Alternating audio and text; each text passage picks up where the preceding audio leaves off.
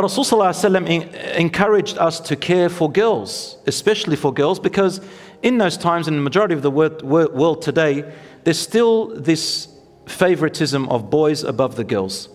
So the Prophet ﷺ, he said, whoever cares for and looks after two girls, any two girls, so your daughters, or you foster them, any two girls who you look after, let's say girls who are orphans for example, حَتَّى تَبْلُغَا, until they reach puberty, he or she will come on the day of judgment,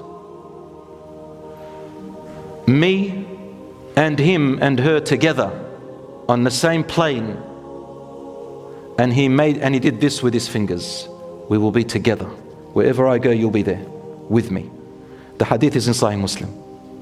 So if you have daughters and you raise them on the piety and righteousness and goodness, and you protect them and provide for them and give them safety and you honor them, Rasul ﷺ will be with you.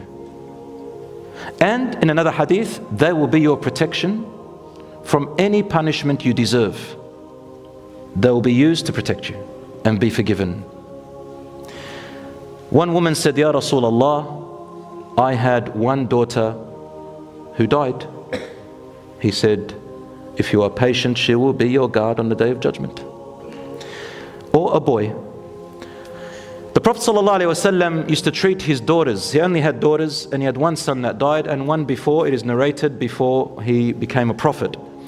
His four daughters were Fatima, Zainab, Kulthum, and Ruqayya radiyallahu anhum hunna ajma'een. He loved Fatima the most, which teaches us that you must treat your children equally, but you can love one more than the other.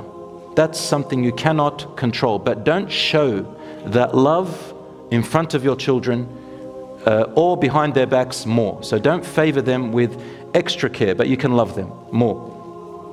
Whenever Fatima radiallahu anha, she was the youngest, whenever she entered and the Prophet ﷺ was sitting, he would get up with a cheerful face, go up to her, kiss her on her forehead, and then he would place her in his place. He made her feel grand, amazing. And that is why when the Prophet ﷺ died, she was the only one left. His other three daughters died and he buried them all, sallallahu alayhi wasallam. He buried all his daughters and he cried for them and he went through a lot.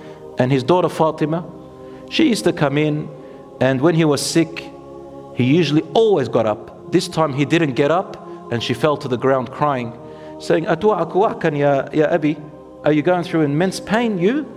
He said, yes, it's okay. There is no more pain upon your father after this day. And it's a long story, because she knew he would get up, he would never fail to get up. That means that day he became unable to stand. My brothers and sisters, and lastly, he used to get the consent of his daughters before marriage. Every single one of his daughters were not married without their consent, and Rasul used to take them aside and make sure that his daughter truly and honestly wants this man.